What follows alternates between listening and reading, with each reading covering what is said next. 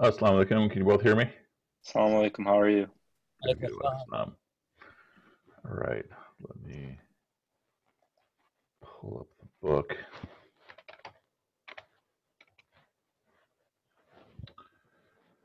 Were you both in the meeting last week? No. I was. You were? Okay. In case I forget where we left off.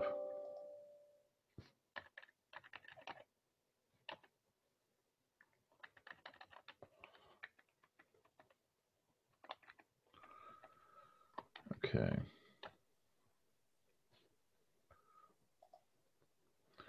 And it looks like we also have Aman and Farah.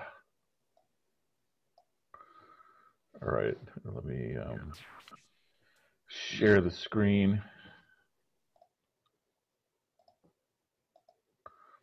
Hey, Farah, how you doing? I'm good. How are you? Alhamdulillah. All right. Can you all see this? Yes. Okay. So Bismillah ar-Rahman ar-Rahim. We've been exploring the first letter, and here he's just talking about why he's writing this book to his son, and he's giving this example of how when the son was a kid, the kid's name is Saif. When Saif was a kid, he started to develop his religious identity, and he comes home. The kid comes home one day influenced by this one teacher who is sort of like a hardliner, and was giving an impression of what does it mean to be a good Muslim and such, and was also very exclusivist, especially in terms of criticism of Jews, criticisms of Shias and such. And so we had some discussion last time about when did we start forming our own Islam, our own identity as well. And let's start with let's continue this letter. How much more do we have? Okay. Who would like to read for us? Let's start with recently I celebrated. Can you all see this clearly on your screen? Yeah. Yeah. Who wants to volunteer to read? I can read.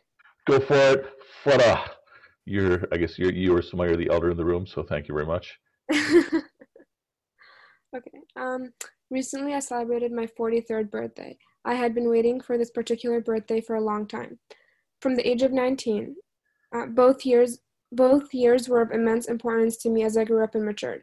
As you know, your grandfather, Saif, my father, was killed in a terrorist attack in 1977. My father was 43 when he died. When I was your age, I used to think that 43 was a big number. Now that I have passed 43, I feel that life is only just beginning for me. Before I go on, let me tell you why 19 was also such an important birthday for me. When I was 12, I discovered that the man who killed my father was 19 when he did what he did. 19. When I was 12, I was asked myself whether I would be able to kill a man when I turned 19. I waited for the day, and then I asked myself the question. The answer was no. No way. Not in a million years could I lift a gun or a rifle and shoot another man. I felt like I was still a 12-year-old. Okay, let's pause for a second. Thank you for that. And try to think back to what your mindset was like at both of those years. So at 12, and then some of you might not yet be 19. And so think of what your mindset is like right now compared to when you were at 12 years old. What would you suggest are some differences between how old you are now versus back then? In terms of how you look at the world, how you look at life. What do you think? Anything? I think when I was 12, like I'm just thinking back to like middle school and like adolescence, like every little thing that happened seemed so important and like life-changing, and like both negative and positively, both in a negative way and a positive way. But then now I feel like things don't impact me in like as much of a drastic way, especially if they're just like little things versus back then. Mm-hmm. I think that's a really good observation, especially because you'll all see, inshallah, if Allah Ta'ala wills for you to live that long, and inshallah the answer is yes, you'll see that you're going to like being, and the older students have heard this from me many times already, you're going to like being 30 way more than you like being 20. And a big reason is by the time you get to 30, a lot less bothers you. Meaning, part of the reason when you're 12 that everything bothers you is you don't really understand what's important, what's not important. And when you're 19, when you're 20, you have a better understanding. And when you're 30, you have a better understanding. And so he's talking about when he turned 43, and so I'm mashallah now 48. And I can say even my second half of my 40s are way better than when I turned 40, which is way better than when I turned 30, which is way better than when I turned 20. And a fundamental aspect of it is just a better understanding of life. But part of the reason is because by the time you're my age, you're going to have gone through a whole lot of intense struggles. You know, some of you might have already gone through some intense struggles already in your life. If you have or have not, you will go through struggles, and you will go through more struggles, and those are going to force you just to form you. And so yeah, I've been through some very huge dark periods of my life, very, very dark periods, and it even feels like the last 4 or 5 years have been some of the best years of my life. And a big reason is just simply having a better understanding of how life works, and thus me even being more comfortable with myself and the world. And yeah, let's continue. I'm muted, okay. I looked forward to the age of 43, and I knew I would ask myself whether I could imagine my life ending at 43. When my birthday came, I felt the horror of having barely scratched life. I remember thinking how little time I had spent with you. I thought back to my father and imagined the horror he must have felt as he realized that his life was slipping away from him. My siblings and I, your uncles and aunt, were all under the age of 10 when your grandfather died.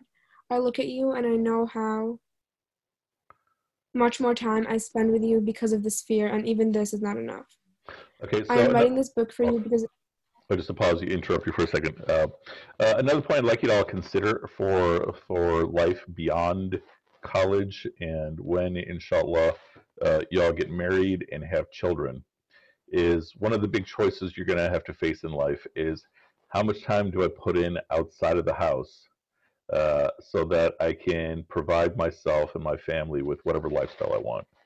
And what will happen with a lot of your friends, and they're not going to realize it, a lot of your peers, is that they're going to spend a whole lot of time outside of the house convincing themselves it's to give the best lifestyle they possibly can have to their kids. And those parents are often my job security, because there's the best thing that you can give to your child is time, and part of time is emotional nourishment and emotional nurturing. So what happens very often is parents will give their child every single device, and hopefully that's sufficient. And I mean, everyone has to work a certain amount of hours a day, whether it's inside of the house or outside of the house. But then you'll have a lot of parents that will spend their time outside of the house, and then they come home and they're just tired and angry the whole day. Or they'll spend so much time focused on professional development to give their kid everything, except they won't give them time. And when they give them time, they don't give them emotional nurturing. So I mentioned this last time. Think of yourself as being obliged to write a book like this for your children. And so you may or may not have a relationship like this with your own parents, but whatever your relationship is like with your parents, try to write a book like this for your child. And essentially, it's like rites of passage. It's like you're giving your child advice on how to, the issues you faced in life, and try to give them a head start. And so keep that in mind. Okay, continue. I am writing this book for you because I want you to have a piece of paper that will be there long after I am gone. I want to give you some of the love and guidance that I wish my father had been able to give me when I was your age and older. I am writing this set of letters to you because I want you to have some idea of the questions you will face and some of the answers that are out there. I do not want you to hear it from others. I do not want you to learn the most important lessons in life from people who do not love you as I love you. I want you to hear the lessons from the person who loves you most. If you think that I worry too much about you, I know that I worry only about you. Mm-hmm. Give me just a second. There's some people trying to get into the class who can't. Yeah.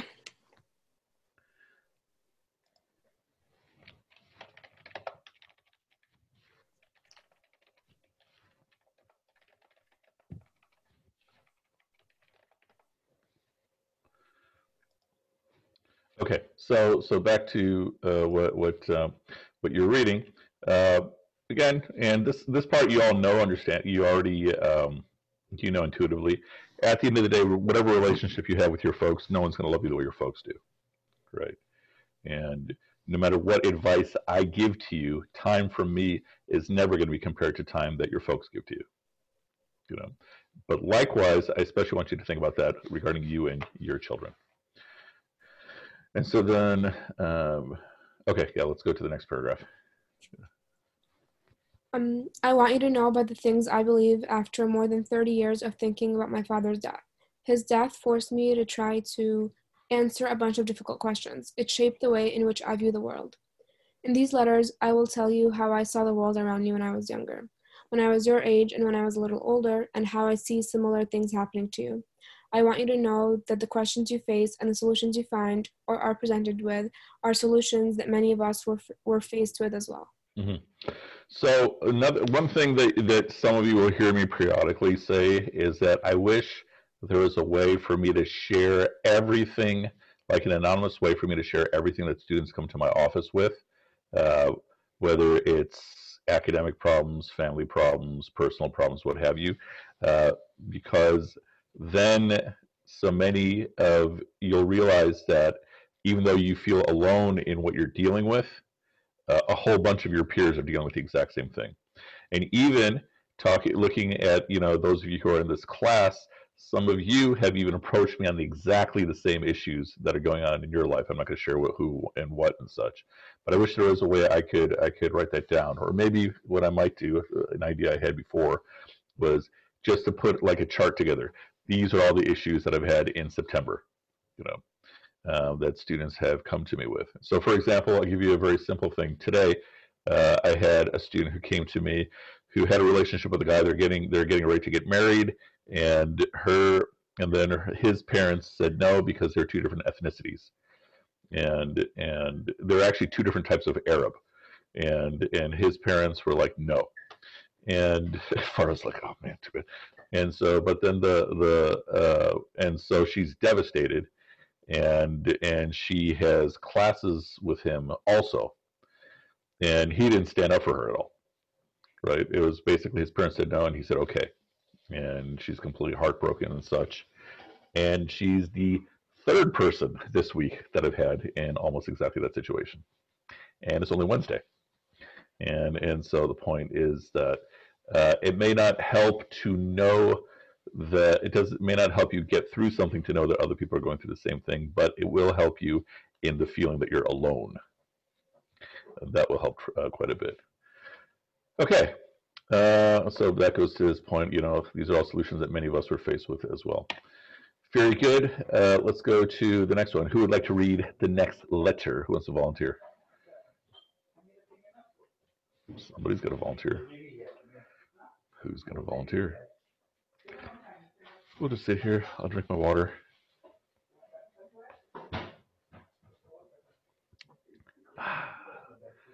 Nobody wants to volunteer. Everybody wants to wait for someone else to read.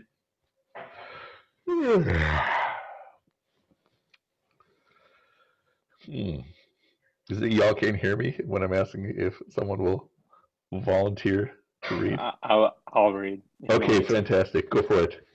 Yes. Habibi Saif, you are growing up in a world that is radically different from the world of the 1970s and 1980s in which I grew up. Even though I am only 20 years or so older than you, in today's world, you have access to all the information that you could want about the most obscure ideas, events, and movements. You and I are overwhelmed by the media coverage of Islam and Muslims intertwined with the constant linkage. It's blocked.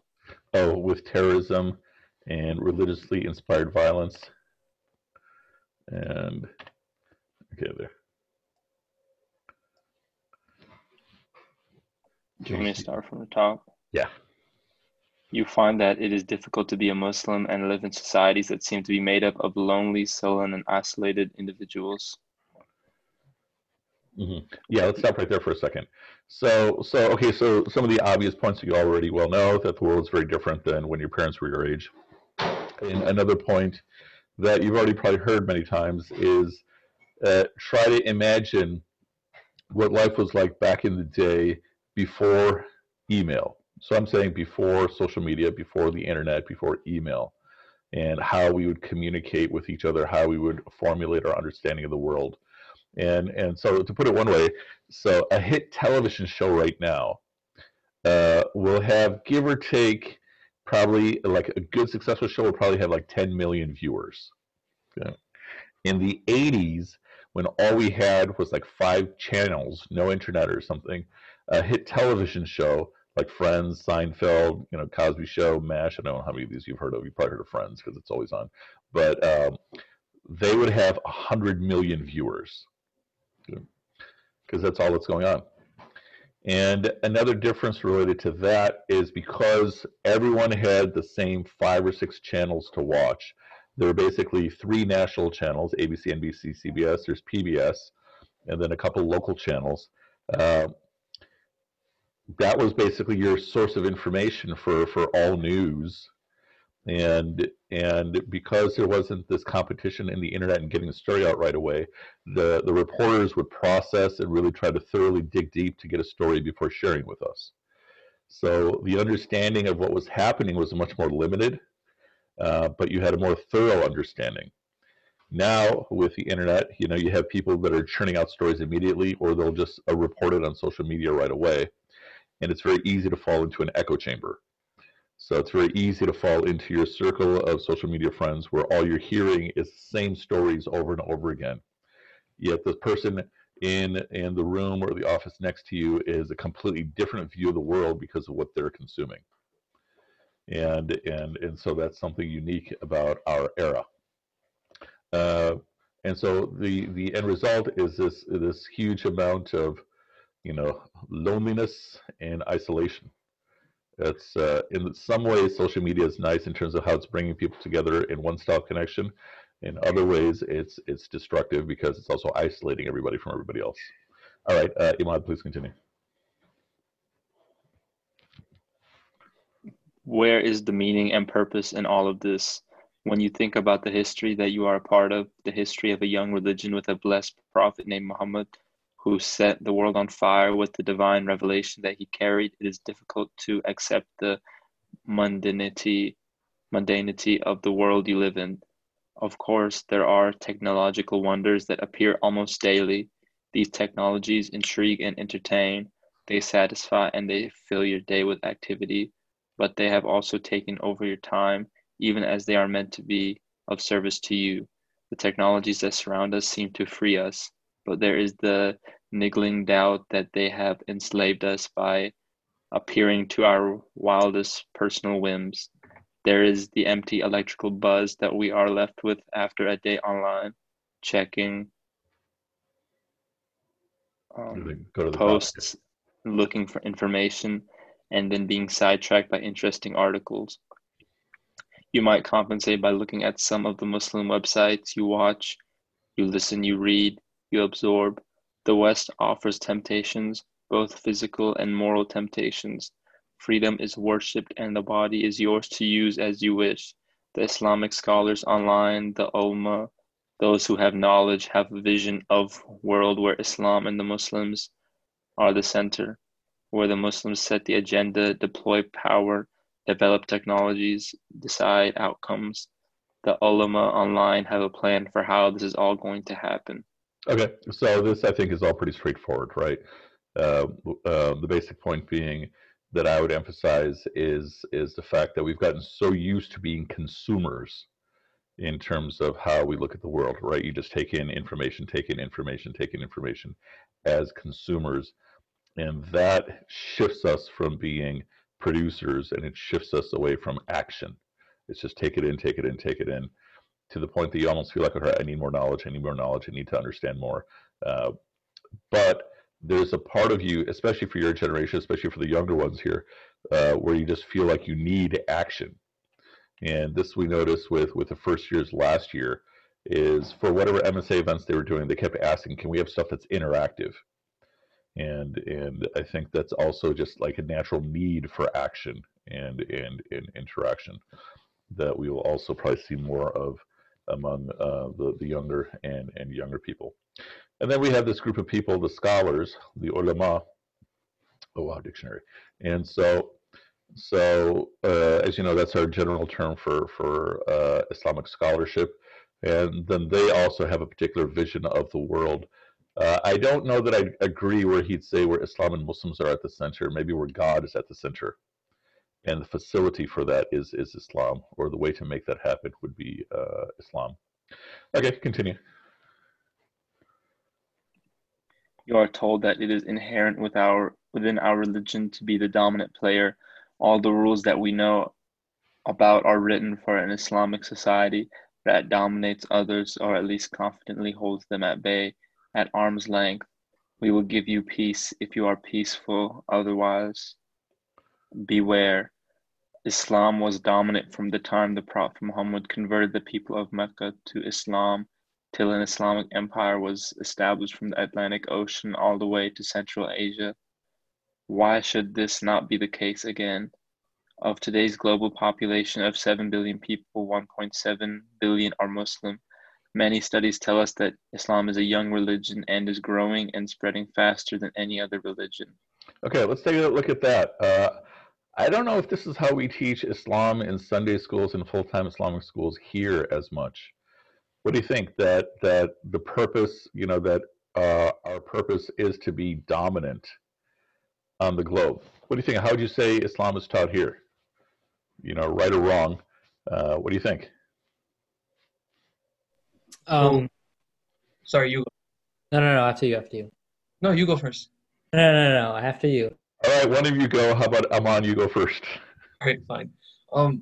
At least the classes I went to growing up, the concept of domination was never a thing. For us, the core was pluralism. So it was more like we're a part of a very diverse society. We need to play our part, and we need to work with others in order to build a positive future. That was the mindset we were taught. Mm-hmm. What do you think, Muhammad?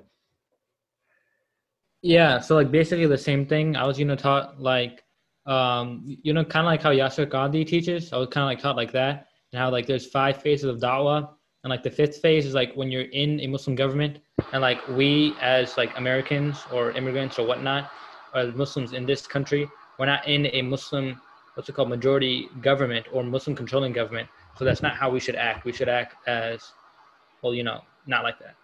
Mm-hmm. Sure. Anyone else want to share? If you could sum up what you were raised to understand about how Islam should be, or we as a population should be, in relationship with anyone else. Because I think both what he's saying in the book and what both Muhammad and Aman said, I think you can argue all 3 of them in terms of our sources. But anyone else? I feel like for me, I wasn't really taught that. I think more of what Muhammad was saying about like how we're kind of not in a Muslim majority country, so we have to act a certain way. Mm-hmm. Yeah. Anyone else? I'm going to chime in. I'm probably much older than you guys. I'm in my 30s and I'm a law student at Loyola. I grew up in Houston, so among Yasser Qadhi and, those scholars. It was my MSc student back in the day, high school and then later in college. So I went to U of H. I don't know, maybe to Sheikh, it gives you, or to, it gives you a little bit of perspective. So yes, I do remember back in those days, like early 2000s when like 9/11 took place and stuff, this kind of thinking was a little more prevalent versus now. And even the tone of Yasser Qadhi and a bunch of scholars has changed. It's softened quite a bit. Yeah, has become a little bit more pluralistic than it used to be. So I do remember not explicitly being told these things, but it was always, just like the author talks about, it was kind of implicit in the way they taught us Islam. Mm-hmm. That Islam should be dominant, or that we should be pluralistic? Oh, that Islam should be dominant, but a little bit, the word dominant wasn't really used. Sure. But that was the underlying message that, Sharia is the best way to live and everyone should live according, and, Islam should rule the world. And if Islam ruled the world, everything would be great. That, I think, was absolutely true in terms of the way Islam was taught until 9/11. And then I think 9/11 changed all of that. And so all you youngsters are, although Honey's a youngster from my perspective as well, but all you youngsters that are post 9/11, the Islam you've been taught is exactly as y'all described, is this much more accepting, pluralistic approach to Islam. Whereas pre 9/11, it was this sentiment that we are destined and it is our obligation to win. I would actually say even a few years after 9/11. That's what.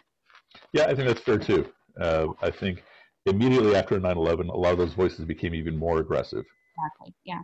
Especially during the war talk. In those years immediately after 9/11, things became super heated, and so a lot of people really started digging their heels in the sand and such. But yeah, in the years since then, things became much softer. Hamza Yusuf was super aggressive, and now he's looked at as this giant apologist. And Yasser Qadhi was also super aggressive, and he's also softened up quite a bit on all these things. Yeah, and so here, according to this author, it seems like that's still taught in quite a few different places, not so much in terms of our society.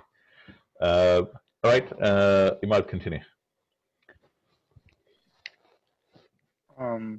Certain dominant strains of Islam demand that it be placed at the center of world politics, and supposedly you are obliged to its servant.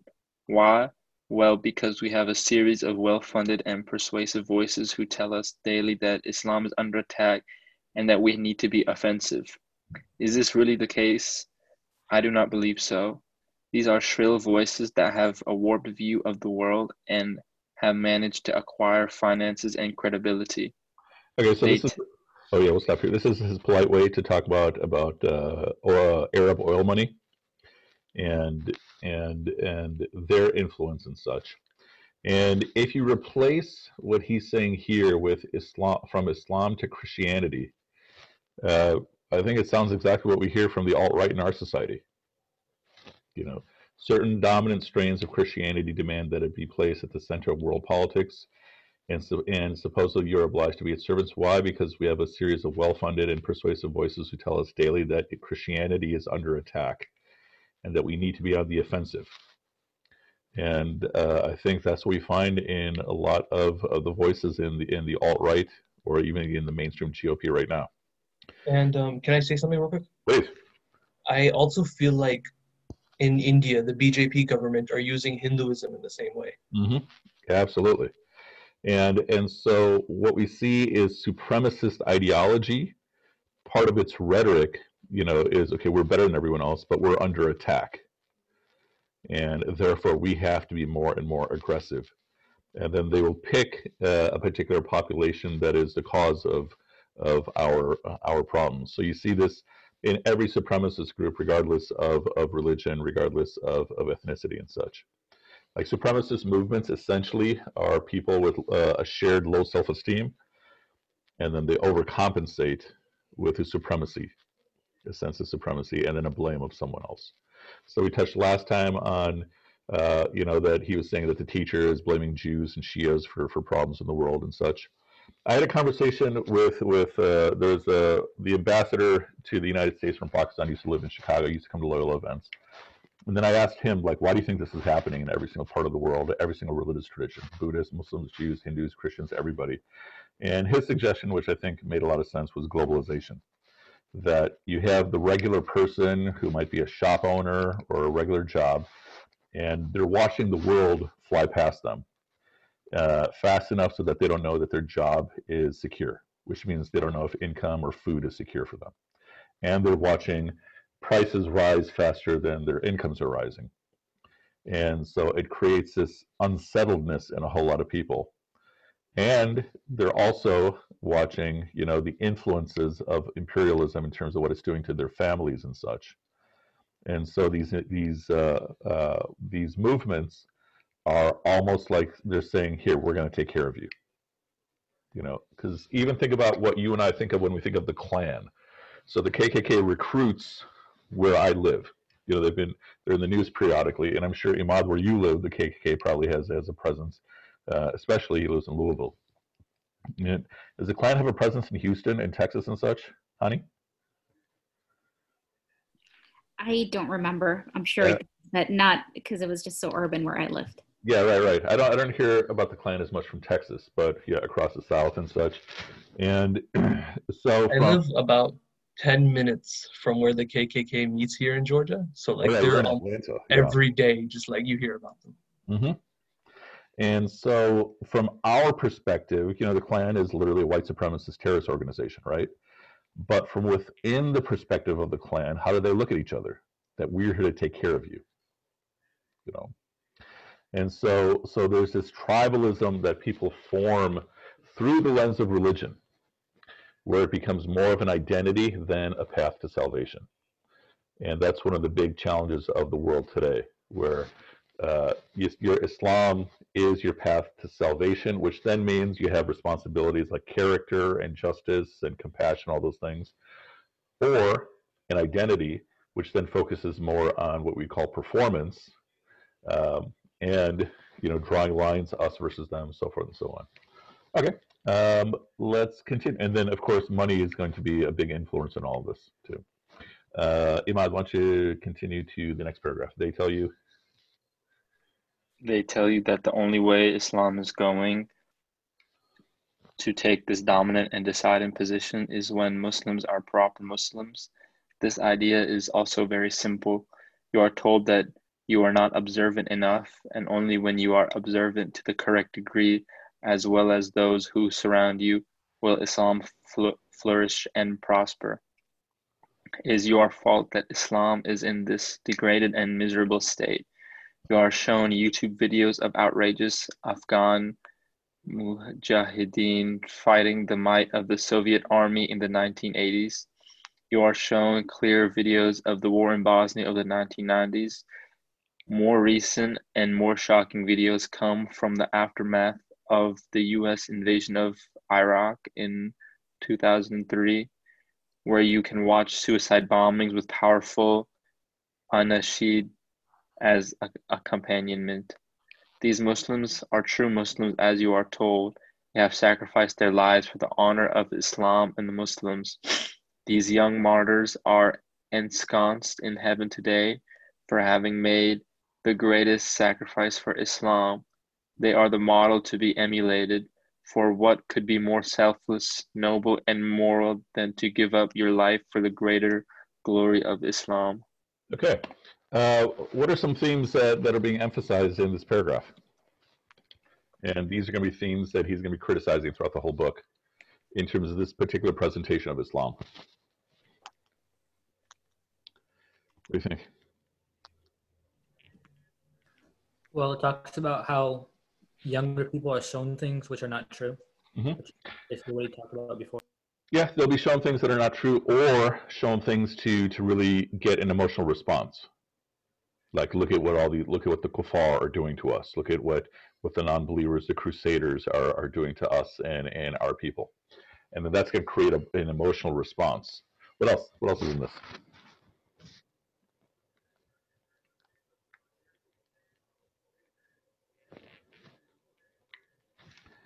I think there's also a lot of idealizing. You know, that, all right, we're in a miserable state because nobody's a good Muslim. And so if you're a good Muslim, then all the problems are going to be solved. And then just try to run through the logic, right? So to be a good Muslim, let's say we all are making our prayers perfectly and everything. Are all our problems going to be solved? No. You know, which will be a point that we'll be discussing later on in the text. And then on top of that, there's this idealizing of martyrdom. Now, do we have a martyrdom tradition in Islam? Well, we do have teachings about being a shaheed, that you go straight to paradise. But we don't have a martyrdom tradition. Christianity has a very strong martyrdom tradition that a lot of people don't realize. Like literally one of the teachings about the church is that the church is built on the blood of martyrs. Who is the ultimate martyr in Christianity? Christ. Christ, right? But what is not emphasized of Christ is the fact that he's a martyr, but that he's given up his life. And then in Protestant Christianity, it's his resurrection. And so what do we have? When you look at the heroes pre-20th century, just about every hero of Islam you can mention, their heroism is not as much because of their death, although that might be part of their narrative, like we talked about Imam Hussein. Their heroism is because of their faith. And often it's their scholarship. And so much of the Muslim narrative until the 20th century was a celebration of faith and scholarship. And so the vast majority of Muslim heroes you can think of until the 20th century will probably one or both of those attributes. And then what happens in the 20th century is then we start developing this martyrdom tradition. So part of the greatness of Malcolm X is the fact that he was killed. Part of the greatness of Sayyid Qutb, who you may or may not have heard of, was also because he was killed. There's another person who gets celebrated, Omar Mukhtar. Part of his greatness is because he was killed, as though that becomes a badge of authenticity. Now, are they shaheed? Inshallah they are, right? But the point is that there is this shift that has taken place in the 20th century in terms of what we revere in a person. And this is some of the stuff that he's attacking. The other big point that stands out for me is a simplistic thinking. And this is something he's also going to be attacking throughout the text, that the world is very complicated. And deen is, I mean, there's an aspect of deen that's very simple, but there's also an aspect of deen that is complex. And so another thing that, I mentioned at the beginning how I like being in my 40s more than my 30s, more than my 20s, so forth and so on. One of the things I also love is just how complicated everything is. And that could be the professor in me, but the point is I just love complexity. Simplicity is boring. And let's see how much more we have here. Okay, let's stop right here because I want to keep our sessions between 30 and 40 minutes. And so someone make a note or a mental note that we're on the paragraph, the latest monstrosity, such and such and such and such. Any last thoughts or questions? Yeah, would it be fair to say that this shift in, like the shift towards seeing people who physically give their lives as heroes, would it be fair to say that shift occurs as a response to European colonialism? I think that's definitely part of it. I think part of it is just a sense of defeat, that there is this visceral sense of defeat in our community.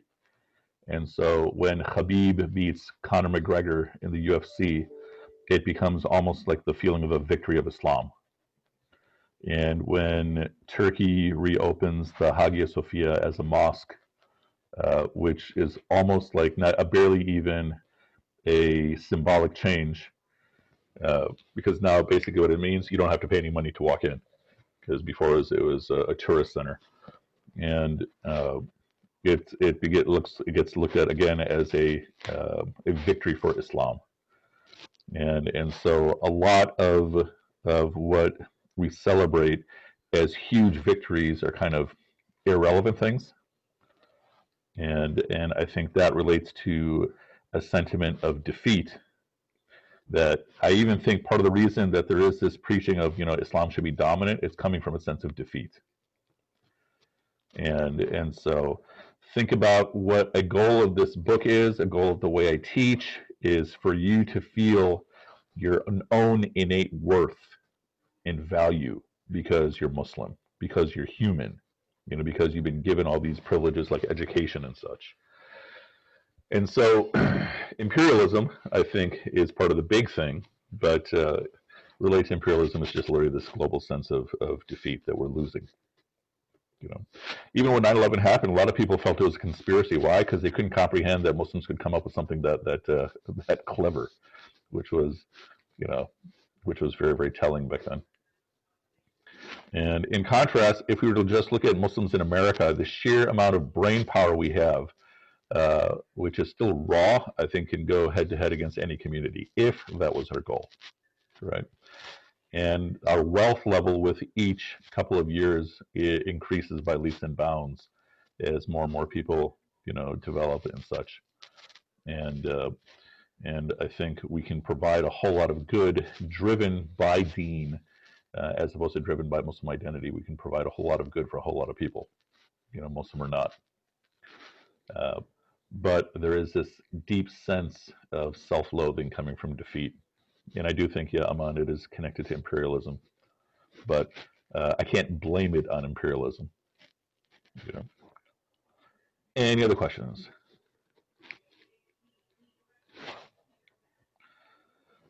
All right, then. We'll stop right here, inshallah. And as mentioned before, these are all recorded. I'm not recording the video, just recording the audio. And I'll post these. Where am I going to post these? SoundCloud. SoundCloud. This is for those who weren't here last week. A few people had a lot of fun with an old man talking about SoundCloud and his lecture mixtape. Okay, inshallah. So we will stop right here tomorrow at 5 o'clock for whoever wants to join. It's just going to be open conversation, whatever it is people want to talk about. So as mentioned, usually the conversations eventually go to media and jinns. So we can either start with that or we can eventually end with that. But that will be tomorrow, inshallah, at 5 o'clock. And Friday at 3 o'clock will be games. I think this Friday we're going to do Kahoot. Not Islamic Kahoot, because I always lose some other kind of Kahoot. Yeah. Okay, inshallah. Subhanakallahumma wa bihamdika nashhadu an la ilaha illa anta nastaghfiruka wa natubu ilayk. May Allah tell reward you all, inshallah, and we'll see you hopefully at the very latest next week. Assalamu alaikum wa rahmatullah.